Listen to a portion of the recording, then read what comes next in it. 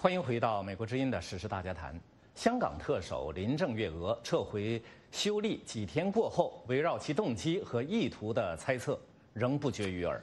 表面看来，港府撤回修例的确与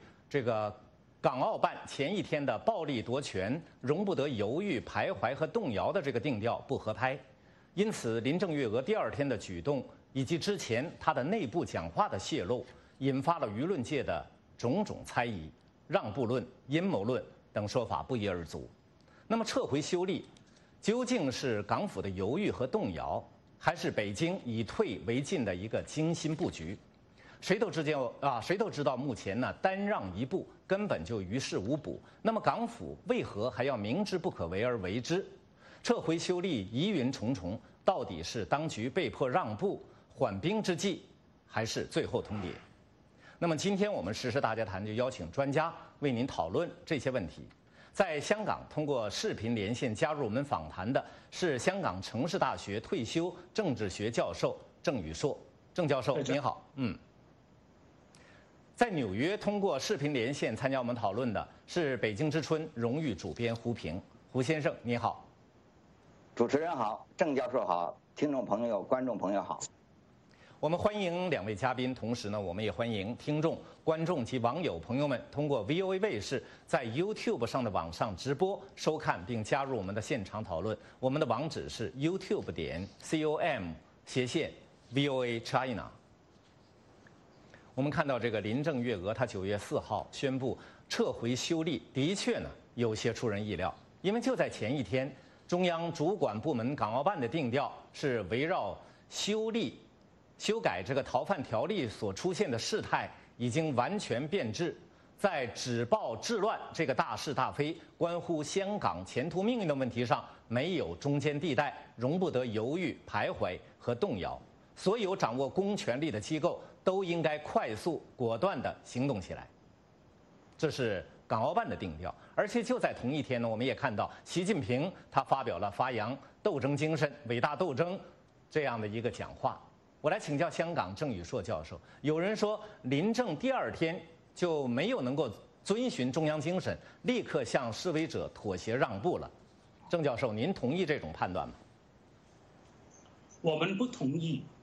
整个香港的民主运动跟示威者呢，就绝对没有感受到这个林郑月娥政府有任何让步的意思，也没有任何的期望，也没有任何的期待。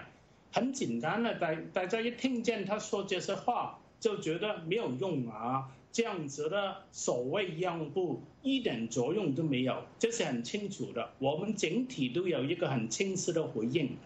那退一步来说呢，这样子的让步呢，对于香港普通人来说，就是经济立场不很鲜明的普通的人来说呢，他们也不接受啊，他们也不觉得这是有意义的让步了。对普通的香港人来说了，就是没有很强烈的立场的市民来说了，最起码的一个问题呢，就是要有一个独立的调查委员会。你没有一个独立的调查委员会呢，社会整体呢一定呢不会呢卖账，一定不会呢接受的。那香港人现在站出来了，实质上呢是不认为呢北京也好，林郑月娥政府也好，有什么实质意义的让步。那我们参与什么示威活动呢等等呢？我们的基本意图也很简单了，很多朋友都是因为我现在有机会跑出来，我就出来，有机会我总的找紧这个机会表态。将来呢，我可能呢连这个机会都没有了。大家也认识清楚，就是这个事情也变质了，再跟这个所谓呢反送中的条例的反对这个送中条例的修订呢，没有太大的关系了。大家就认为你这个政府呢，一味的去讨好北京，一点都没有为香港人呢争取他们的权益，那他们也看透了。所以呢，你呢在民主运动来说了，就一定要谈这个民主化双普选这些重要的问题。好的。那么郑教授看来呢，他没有从林郑月娥撤回这个修例这个宣布当中呢看到任何让步。但是具有北京背景的这个海外亲中媒体多维就发表了一篇社评，就认为呢说林郑月娥的表态与前一天中央精神不符，有喧宾夺主的味道。这篇社评呢是这样说的，他说这一次席卷全港的反修例运动之所以能够持续近3个月之久，除了各种深层次的矛盾和长期积累使得运动得到香港民意的普遍支持和同意之外呢，还有另外一个很重要的原因，那就是主要管制部门能力不足，以及商界与建制派等骑墙与投机，而特首林郑月娥在中央与香港社会压力之间的反复摇摆更是尤其明显。无论其公开流露的感情，还是私下的讲话，都反映出他在一些关键决策问题上犹豫与反复，软硬适当。这是多维社评。我来请教纽约胡平先生，多维这篇社评呢，就明确点明了中央与港府这个意见和立场有所不同，而林郑宣布撤回条例之后呢，北京的低调反应好像更印证了这一点。胡先生，您怎么看这个问题？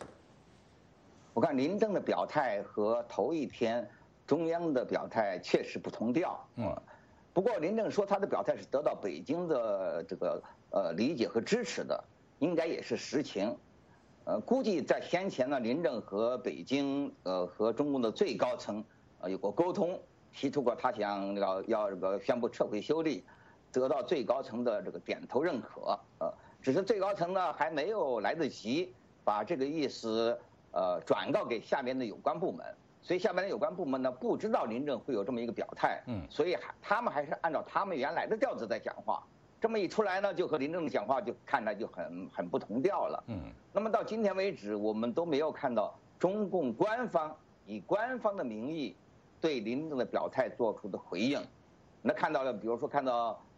政法委微信公众号有篇短文，另外昨天呢，中国这个驻美国大使崔天凯在今年中秋节的活动中呢，也提到香港这件事儿。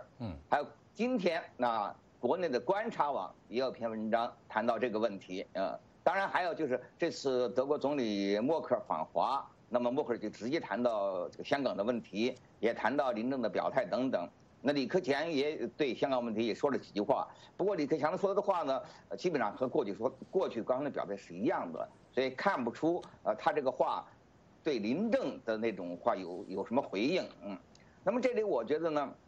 它当然反映出中央和港府之间的这个矛盾，另外它也反映出中央内部自己内部和港府内部的一些矛盾，以及他们各个方面在前后不同的时间的一些变化。因为据我们了解呢，其实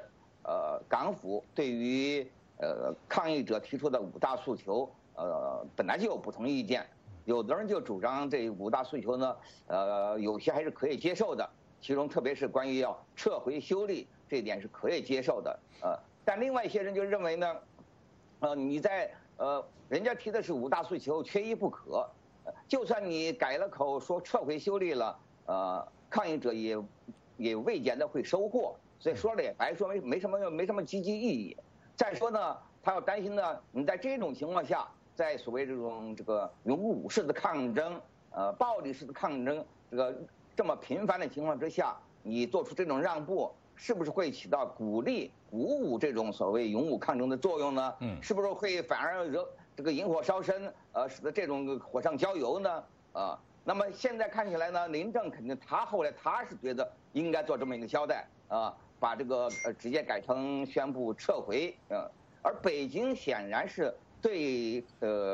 这么做会造成什么反应没有把握，所以他就到现在他没有表态。因为他觉得他表态表高了表低了都不好啊，要是表得很强硬，那么可能会激怒港人，那使这个林郑这个宣布变得毫无意义。如果你表得比较软，那有可能会让对方觉得你这个你是在屈服，那么别人也可能会更来劲。所以北京他就不知道说什么好，也说明他这个对林郑这种做出这个决定要正式宣布撤回，其实也有犹豫，也要考虑。他一方面接受林郑这么做，但是对林郑这么做的会有什么效果，那他心里还是完全不踏实。所以这里头反映出一个矛盾，我想不仅仅是这个中央自己的矛盾，而林郑自己，我相信他也未必清楚他这么做到头来会得到多少什么样的效果。只不过从他的角度，他显然是感受到各方面的压力啊，他觉得有这么个表示呢，总会好一些。毕竟整个这次抗议活动是名字就叫反修例或者叫反送中，那么因此当修例本身被撤回，送中这个条例被撤回之后，那你这个整个抗议活动呢，好像一个主调。那好像就不存在了，总会这个降低一点。所以我看到他们有些这个港府的人也说，其实他们也并不，即便对林郑这种表态抱支持态度的人也认为，他们并不指望林郑有了这个表态之后事情就能够得到很大的缓和。毕竟这是顶多呢会缓和一部分，会得到一部分的缓和。所以这个就造成了我们目前看到这么林郑的表态之后，各方面的那种错综复杂的反应，尤其是北京的这种低调。好的，那么我们讨论了这个港府撤回条例这个决定有没有让步的这种可能性之后呢，那下一个最大的可能性就是阴谋论了。有观察人士指出，说林郑撤回修例是秉承北京的旨意，与何李飞抗议者呢实行大和解，目的就是让何李飞退场，让中间派与勇武派割席，至少呢，对示威群体来说，这是一个内部分化之策。那么，我来请教郑教授，您怎么看这个问题？分化的作用呢，是微乎其微的，我们不知道他是不是有这个分化的意图。那基本上这个分化的意图呢，一直都是用来对付民主派的。把一些能收买的收买过去啦，把一些能拉拢的拉拢过去啦，把一些动摇的也尽量争取他们啦，那就挑拨离间啦，这些手段呢，过去全都用上了。所以你说分化呢，当然它是有这个意图的，但是在目前的情况底下呢，要分化的效果呢，那真的是很微的、很小的。主要原因就是你没有任何有意义的让步了。那在目前的政治氛围底下，在目前呢，在10月有这个区议会选举的条件底下，那大家基本上的立场就是很统一了，就是5大诉求缺一不可。没有一个民主运动的人能跑出来说2个也行啦，撤回呢也行也可以啦而且呢，刚才也说到，就是这个民进政府的态度还是非常非常强硬的。你看，他3个多月来绝对没有呢愿意跟民主派的立法会议员呢对话一趟，都没有，一趟都没有。民主派的议员呢，也曾经请他谈谈问题，希望能解决危机，他也不答应。那现在呢，他说要跟全港社会讨论呢，即将要颁布的施政演说要听意见了。那他也跟民主派的立法会议员说，要见面也可以，但是只能谈这个施政报告。绝对不能谈其他的问题。那民主派的议员觉得那还有什么好谈的？所以你也看到呢，你这样子的立场，这样子的态度呢，那根本呢就不用分化了。那但是呢，我猜他这样子呢，提这个这样子又撤回啦，又对话平台啦，它大概有2个作用。第一个作用呢，就是我也尽了力啦。起码对国际社会有一点点影响，因为国际社会呢也不太明白，不充分掌握香港的情况。那他听到他宣布了要撤回啦，又要对话啦，又要呢研究深层次的矛盾了，那对国际社会特别是西方政府呢，可能有一点点影响。但是像美国国会众议院领袖比较熟悉香港问题的 Nancy Pelosi 来说了，他也明白这个情况，他也不授课。那还有一点呢，就是呢，当然了，他是摆出这个你谈阴谋论了。我们担心呢，他主要就是说，我已经愿意谈啦，我已经撤回啦，我走了一步啦，我要对话啦，你们还是不听，那你们还是不听呢？对扭转这个民意的趋势呢，可能呢，他期望他主观期望呢有一点影响，他也再进一步来说呢，既然你们不愿谈，我先礼后兵，那我就来比较辣的了，就是紧急法了，那我们最现在就是这个所谓Emergency Regulations Ordinance。那基本上呢，紧急法就是把香港推进一个紧急状态了。进入紧急状态了，那政府就有很庞大的权力，就可以呢利用这些权力了来打击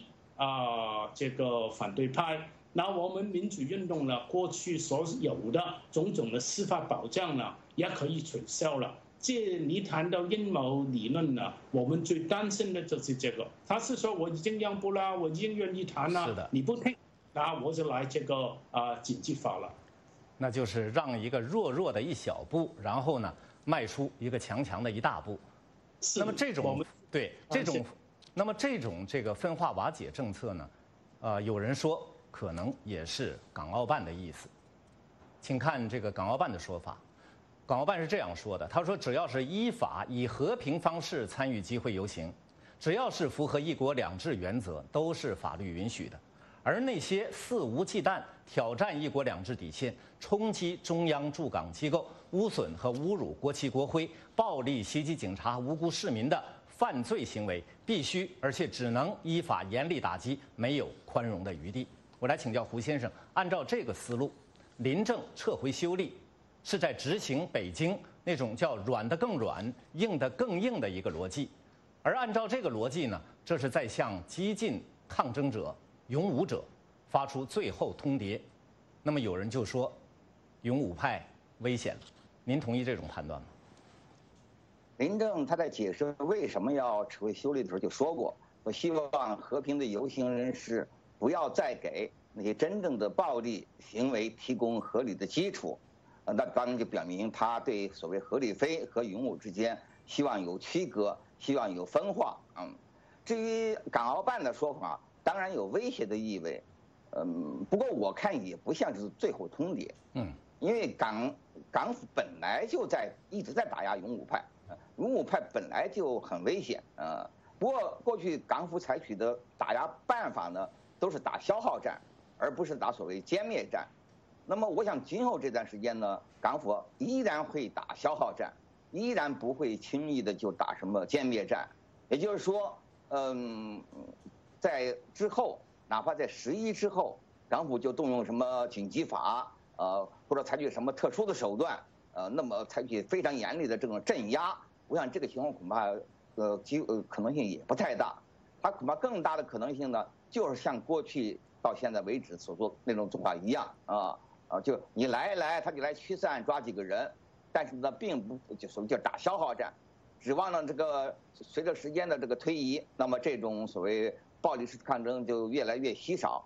那么因此呢到后来呢他可以再来个清盘，就像战中运动一样。我想这恐怕是他的这么一个打算。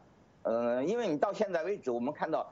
在中共官方面什么狠话也都说过了乃至于就是由中共直接派解放军进港，这种话都说出来了但是呢，你看说了半天，到现在为止还是这个，看来他们当局更倾向于认为，还是要维护住所谓一国两制这么一个外部形象因此呢，另外呢，他也顾虑到要用特别严厉的方法镇压，恐怕哪怕在可行性方面都有很大的困难。再说呢，他大概现在我想，据我们所了解的情况呢，他们也普遍认为，香港的事情也没有什么特别严重因此无需乎采取更严厉的这个打压措施。所以我看呢，你再看在这个林郑讲话之后，一些官方的或者半官方的一些讲法，那么其实都表达是同样一个意思，也就是更多的是重申过去的那种所谓要以止暴制乱这么一个立场，但是呢，并没有表现出他们要采取格外强烈的打击的这么一种意味在里头，所以我对这个情况估计大概是这么估计的。好的，那么现在呢，我们来给大家读一些网评，然后呢，我们听听听众、观众和网友朋友们在这个问题上的看法。首先是这个 Richie Winson， 他说香港是中国现在最重要的对外窗口。香港人权与民主法案随时会监督中共对这个窗口的管制，如果不透明，西方民主国家可以随时关闭这个窗口，让中共返回闭关自锁的这个状态，最后导致中共政权的垮台和死亡。如果中共领导人聪明的话，就给香港、西藏、新疆高度自治，否则中共只有灭亡一条路。于次郎他说，香港人群众运动累积的心理能量，正像无处宣泄的水一样，蓄满整个水库。只要等到临界点崩溃、冲垮暴政，那是必然的。如果不交出那些打死人、打伤人的报警来，香港人的愤怒就会越积越深。到时候官员和那些报警，就算跪在地上，也不会得到原谅。回到我们节目当中啊，到底是被迫让步，还是最后通牒？我们来继续讨论这个问题。有人说，从这个林郑表态的口气和态度上来看呢，尤其是媒体披露他内部讲话来看，港府呢是在向抗议民众做出让步，希望实现对话和社会的和解。那么我来请教郑教授，您怎么看这个问题？基本上呢，我们整个民主运动的估计呢，都是相当一致的。就是不能寄望他会做出任何有意义的让步，也不会。而且你看看现在呢，香港社会对警察的暴力呢是非常非常的反感的，是非常非常的不满意。你没有一个独立的调查委员会，没有对警察的不幸呢有一个交代，那社会上一般的人都不会呢。接受这样子的结果的，但是林郑政府也好，北京也好，都要全力保持这个警队嘛，绝对没有意思呢去情妇这个警队嘛。那所以呢，我们既然呢是了解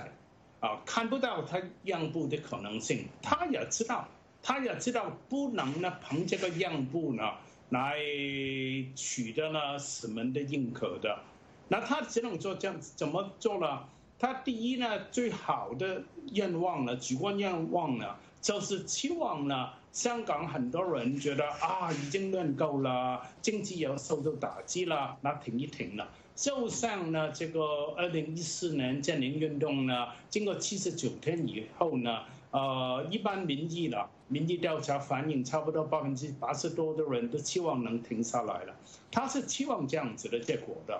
但是目前这个结果呢没有达到呢，主要的原因呢就是大家呢非常愤怒。现在呢大家对你呢要利用这个黑社会来打人，你这个警察啦的暴力呢是这么厉害那大家都不能接受政府任何的所谓的口头上的让步，除非有一个调查委员会对警察的不幸呢有所调查有所交代。这个结呢是打不开，那这个结打不开呢，我们就第一，他是期望拖了，不能拖下去，他也呢要动真格的，他估计当然是呢，你这样子的示威游行呢，也不能呢拖很久，大概是10月1号呢，这个国庆庆祝以后呢，很可能呢就比较趋于平静。而且呢，民主运动也要准备这个区议会选举，要应付区议会选举，期望在区议会选举中能利用这个时机赢得了比较好的一个选举的胜利，也需要一个比较平和的气氛，这也是民主运动要考量的。那所以呢，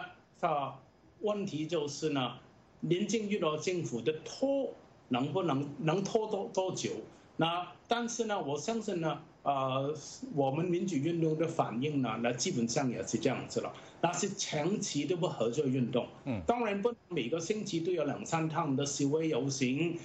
警民冲突呢的代价也很高。好，我们就长期的跟你进行了不合作运动，意思就是你这个没有正当性、没有认受性的政府得不到我们的信任，是不能有效管制的。那经济上的打击也是长期的。那这是呢，目前呢双方的对形势的估计。那么身在香港的郑教授呢，他对这个形势的估计呢不是特别乐观。为什么呢？他认为这个港府以及港府背后的北京不会给抗议者留下多少时间。那么我们看到，即便港府有让步这个意思，北京会不会答应？下面我们请看这个中共政法委微信公众号长安见的一段评论。他说，这段评论呢是在这个林郑月娥做出撤回修例的这个宣布决定之后长安见这样评论的。他说，对于建设性的对话，中央欢迎，但是对于政治要挟乃至颜色革命，中央必定追究到底，绝不手软。留给激进分子的时间不多了，请他们掂量掂量，与14亿中国人为敌，自己够格吗？我来请教胡先生，我感觉到一股寒气，有点杀气腾腾的寒气，您怎么看？当然，政法委这篇文章其实就和其他方面包括崔天凯的讲话，包括观察网的文章一样，也就是他们在林郑表态之后，他们基本上都是倾向于强调事情的另一个方面，而不是强调林郑的这方面的让步，而强调的是还是所谓止暴制乱。他们力图给人一种感觉，林郑的这个让步并不意味着是向所谓暴力屈服，另外呢也在发出一种警告，如果这个抗议者继续采取那种所谓暴力手段的话，那么他们会采取强硬措施。我觉得这个是他们官方在这方面虽然不是讲的特别明白，或者说不是以特别官方的身份在讲，但是他基本透露这么一个信息。那么总的来看，我觉得他其实光就是这个，现在他们港府和北京目前比较一致的方面，那大概就这么几步。第一呢，做出这么一种让步希望呢事情能够有所缓和那么缓和呢，一方面希望这个何立飞的抗争有所缓和，另一方面他们更希望的是呢，那种所谓暴力式的抗争、勇武的抗争能够有所缓和如果这个有所缓和呢，那么他就如果没有多少缓和，那我想他下面接着就是我刚才谈到的，还是会打消耗战，等到耗到后来再来收盘，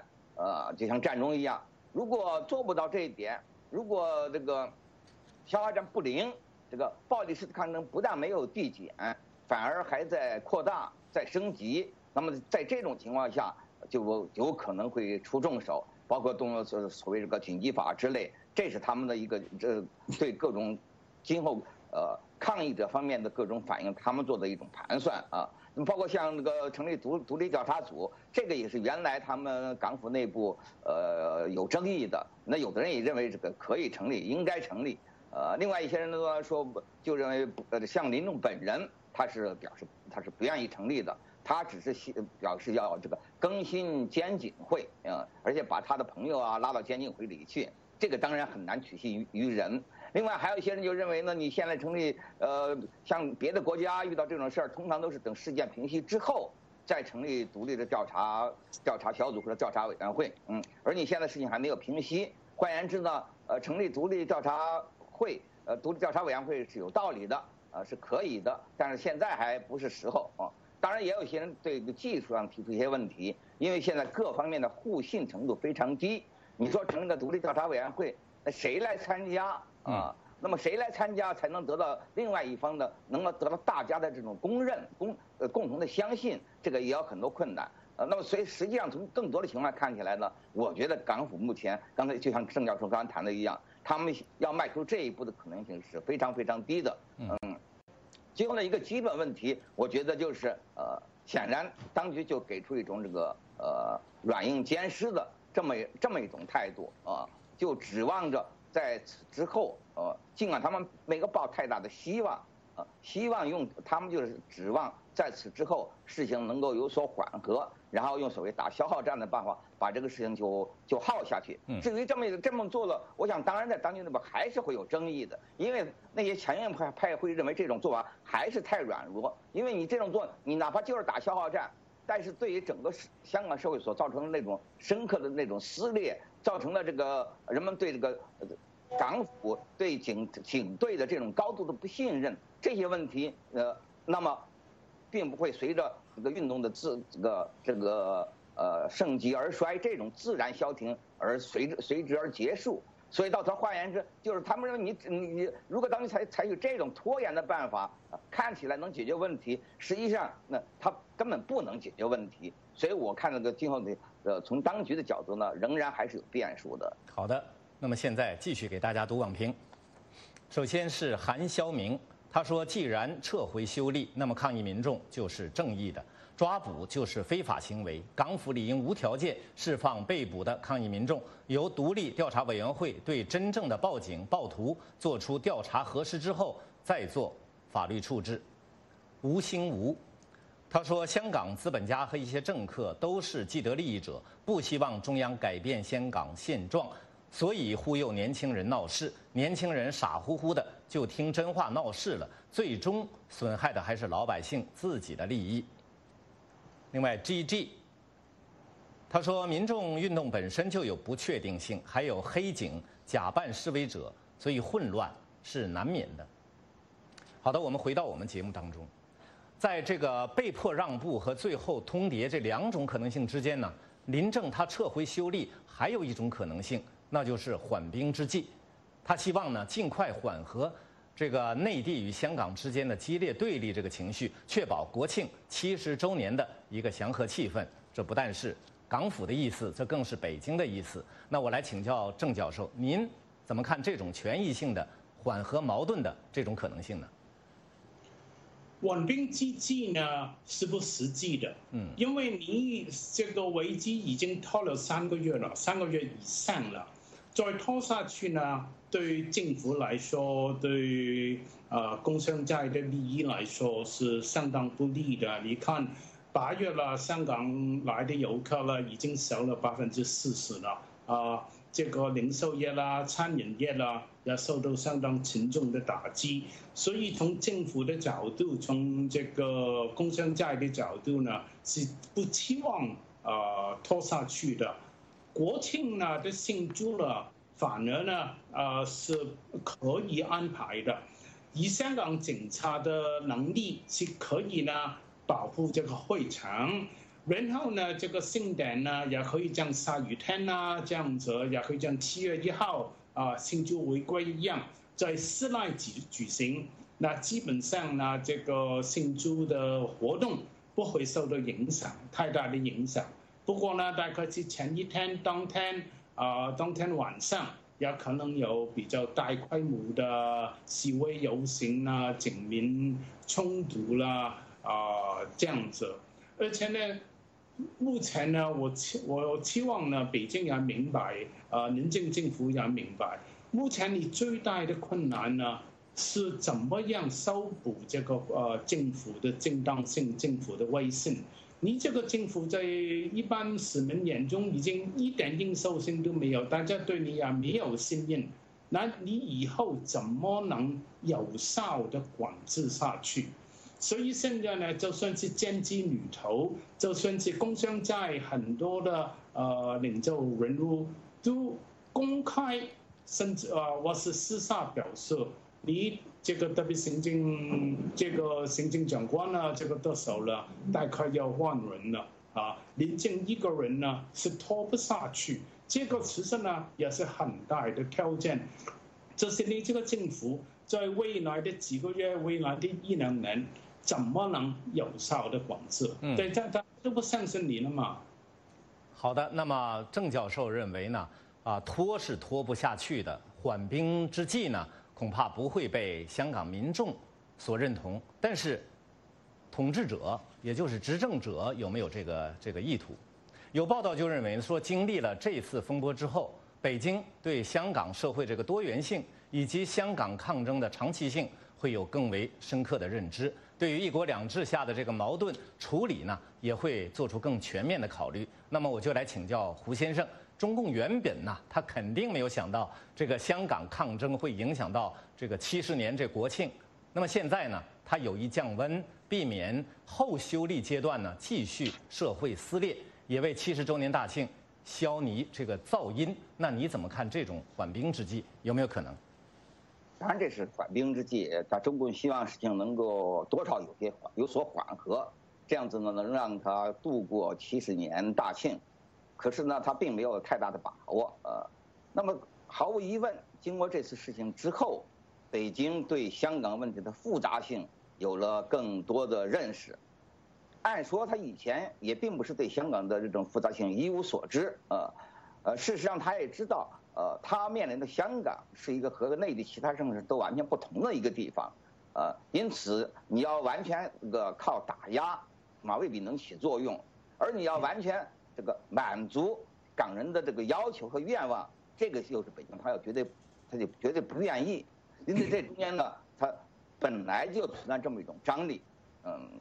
就像这个战争运动之后，看上去风平浪静，乃至于到了后来。有几个年轻的立法会议员，由于宣誓风波，被当局剥夺了这个议员的资格，好像看上去也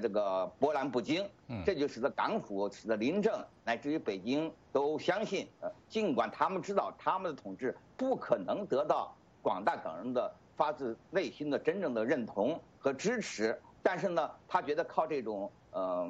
压制，靠这种比较柔性的压制。至少可以使事情呢，就是看上去没有什么大问题，殊不料这次修例把所有的问题全部激发出来了，而这些事情一旦激发出来之后，你要再把它们再塞回去，那就变得不可能。所以有个很明显的一个事实是呢，那就是不论今后事情怎么样发展，香港是再也回不去了。港人和这么一个非民选的港府之间的矛盾，和香港和北京的这个矛盾。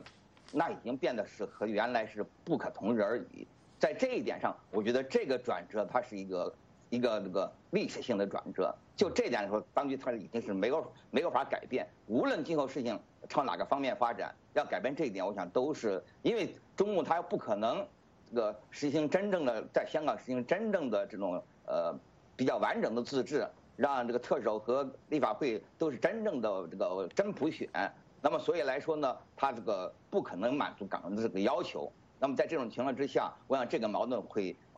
长期的存在下去，而且他给外界的观感呢，也可以看出来，外界也会认为，尽管他们也认为也知道中共当局未必愿意一下子就撕毁所谓一国两制的这个外衣，但是一国两制它根本就是因为它无法解决它一种内在的这种张力和矛盾，所以它本身绝不像人们想象的那么美好。在这一点上，我觉得他今后中国方面无论怎么样做，恐怕都无法改变这一点。好的，那么无论哪一种可能性，你是被迫让步也好啊，你还是缓兵之计也好啊，还是最后通牒也好，无论哪一种可能性呢，我们看到北京处理香港问题明显表现出前后不一致，这是非常明显的。按照《纽约时报》的说法呢，说中共出现了明显的章法紊乱。我来请教郑教授，您如何看北京和港府在这个处理香港抗争这方面的立场协调？林郑月娥建制派以及香港工商界与北京，真的是在一条船上吗？最后的确定权呢，还是在北京领导层手上的。那现在问题呢变得很复杂了，不单单是香港的问题了，大家也看到美国的川普总统已经把中美贸易谈判和这个香港问题呢挂钩了。那香港目前的情况呢，对台湾呢的政局呢有很大的影响，特别是呢针对台湾明年1月的总统选举。那当然呢，只有北京领导人才会呢充分考虑这一些因素了。那基本上呢，北京还是能呢，你可以说把他的决定压下来的，也可以迫使呢整个建制阶层跟工商界呢支持林郑政府，要是他还是决定了支持林郑政府的话，那从工商界来说呢，他是比较呢从商人的角度来看，他是希望这个风波呢尽快平息的，他是希望呢尽快呢把这个对抗啦、对立啦能平息下去啊，让大家呢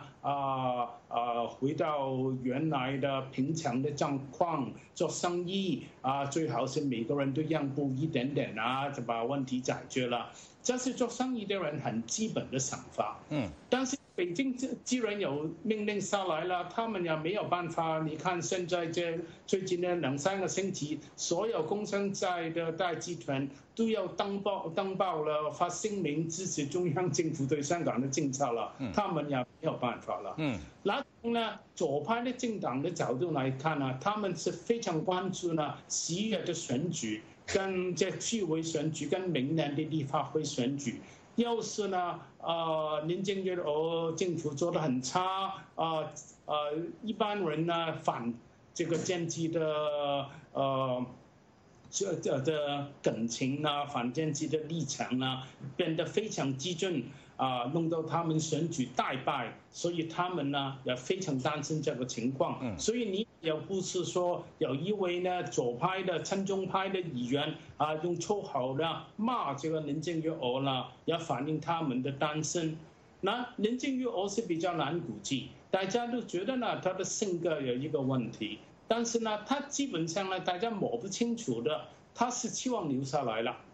中央也支持他留下来了，起码呢，在未来几个月，那将来再要他下台，那是将来的事。因为北京政府不愿意说他做得差啦，他犯了错误啦，目前的政策错误啦，所以他下台。那北京的政策是不愿意呢做出这样的情形，也有传言说，那北京的意思就是说，你弄出了这个论子，你自己解决。那要是呢，林郑月娥是决定他留下来的话，那他应该呢跟中央有一点讨价还价的能力。你要我留下来吗？我决定留下来，他也可以提出等等条件。目前你看呢，中央跟林郑最大的矛盾呢，就是这个责任清单的问题。在6月呢，你也看到了，北京政府通过了北京驻伦敦大使，就表明这个条例修订案提出来是林郑政府的，不关中央的事情啦。那在文面上，在表面上，那北京一定是说我还是一国两制还香港还是高度自治啦所以林郑跑出来什么政策，他总是说中央都是理解啦、支持啦、尊重啦。所以但是呢，矛盾还在呢，就是谁负责任。当然事情是林郑挑出来的。但是当时呢，中央也一力支持啦，韩正也在北京接见了很多香港区的什么访问团啦，要他们支持这个修法啦，要他们支持林郑政府啦，所以中央的责任呢也是不能呢免掉的。好的，那么现在呢，我们看到不仅港府和建制派与北京不一定完全同心同德，而且呢，这个中共集团内部呢，可能在这个问题上呢也是这个各种利益集团的这个考量，所以呢，也出现了不同的声音。我来请教胡先生，您怎么看《纽约时报》所说的这个中共章法明显紊乱这种说法？当然，中共乱了套、乱了章法，这也不是光是这个香港这件事情。从贸易战开始，我们就已经看得很清楚，这都和习近平个人有很大的关系。尽管这次修例很可能是林郑自己主动提出来的，不一定是北京受益的。但是林郑这么做呢，他显然也是有迎合习近平的这么一个意思在里头。那整个来说，习近平上台以来，尤其是从去年确立的所谓他的终身统治地位以后，那就是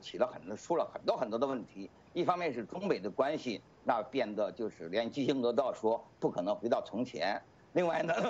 香港问题走到今天这一步。还有台湾问题那这都是外部的问题，外部的我们能够观察得到的，因为外头必定有表达的这个自由，而在国内呢，其实习近平的种种做法引起的不满更为强烈，只不过我们国内听不到这种声音。那因此可以说，在过去这1年来，中共出的很多问题都和习近平个人有很大的关系，这个我想在这个为什么很多人会对下个月要开的四中全会抱种种期待，大家就估计到在这个四中全会上呢，这个免不了在上层会有这么一番权力斗争的，这是一个方面。另一方面呢，在香港问题上呢，我想到现在他们大概基本上有这么一个，虽然有不同的意见，但是它基本上有个上限和下限的这么一个区间。也就是说呢，软它还是要维持一国两制的形象，所以让步软也不能软到失去对香港的控制啊。另外呢，它也不能硬到以至于把一国两制都丢掉了，以至于把两制都变成和大陆一样的一致了，它也不能走到这一步。而它面临的问题就是呢，对香港这个地区，如果当局采取强硬手段，他又不可能特别强硬，以至于像在大陆一样让人家感到恐惧。他如果做让步呢，以他中国自己的这种利益，他又不可能让步到让港人能够满意。所以你一方面又不能让人家怕你，一方面又不能让人家接受你，人家喜欢你。所以这么一来呢，它就造成一个这个没法解决的一个问题。所以就这点而言，我觉得我们看到的这个当局在现在香港问题上处理的这种手法的之紊乱。那不是一个暂时性的现象，而是会长期的持续下去。好的，那么现在呢，我们还剩下半小时左右啊，对不起，这个半分钟左右的时间。这样的话，我来给大家读2段网评，然后结束我们的讨论。首先，钱锋他说：“合理非有什么用？共产党可以派黑警冒充示威人士进行打砸抢，天时地利人和。现在该勇武派登场了。共产党唯一听得懂的语言就是暴力。”另外。ZY 李他说：“香港年轻人抗议没问题，虽然理由我不认同，但是封锁机场、封锁交通、搞垮香港经济，这是什么逻辑？这是正常人的思维吗？”好，请大家仔细考虑这些问题。今天我们时事大家谈讨论到这里就结束了，时间关系不能一一宣读网友们的所有评论以及回答网友提出的所有问题。感谢胡平和郑宇硕先生参加我们的节目。时事大家谈是一个自由论坛，嘉宾、听众、观众发表的都是个人观点，不代表美国之音。明天时事大家谈关注热点话题：香港危机引爆焦虑，北京的幕后黑手论是否合理？此外，也关注我们的美国观察节目。我是许波，下次节目再会。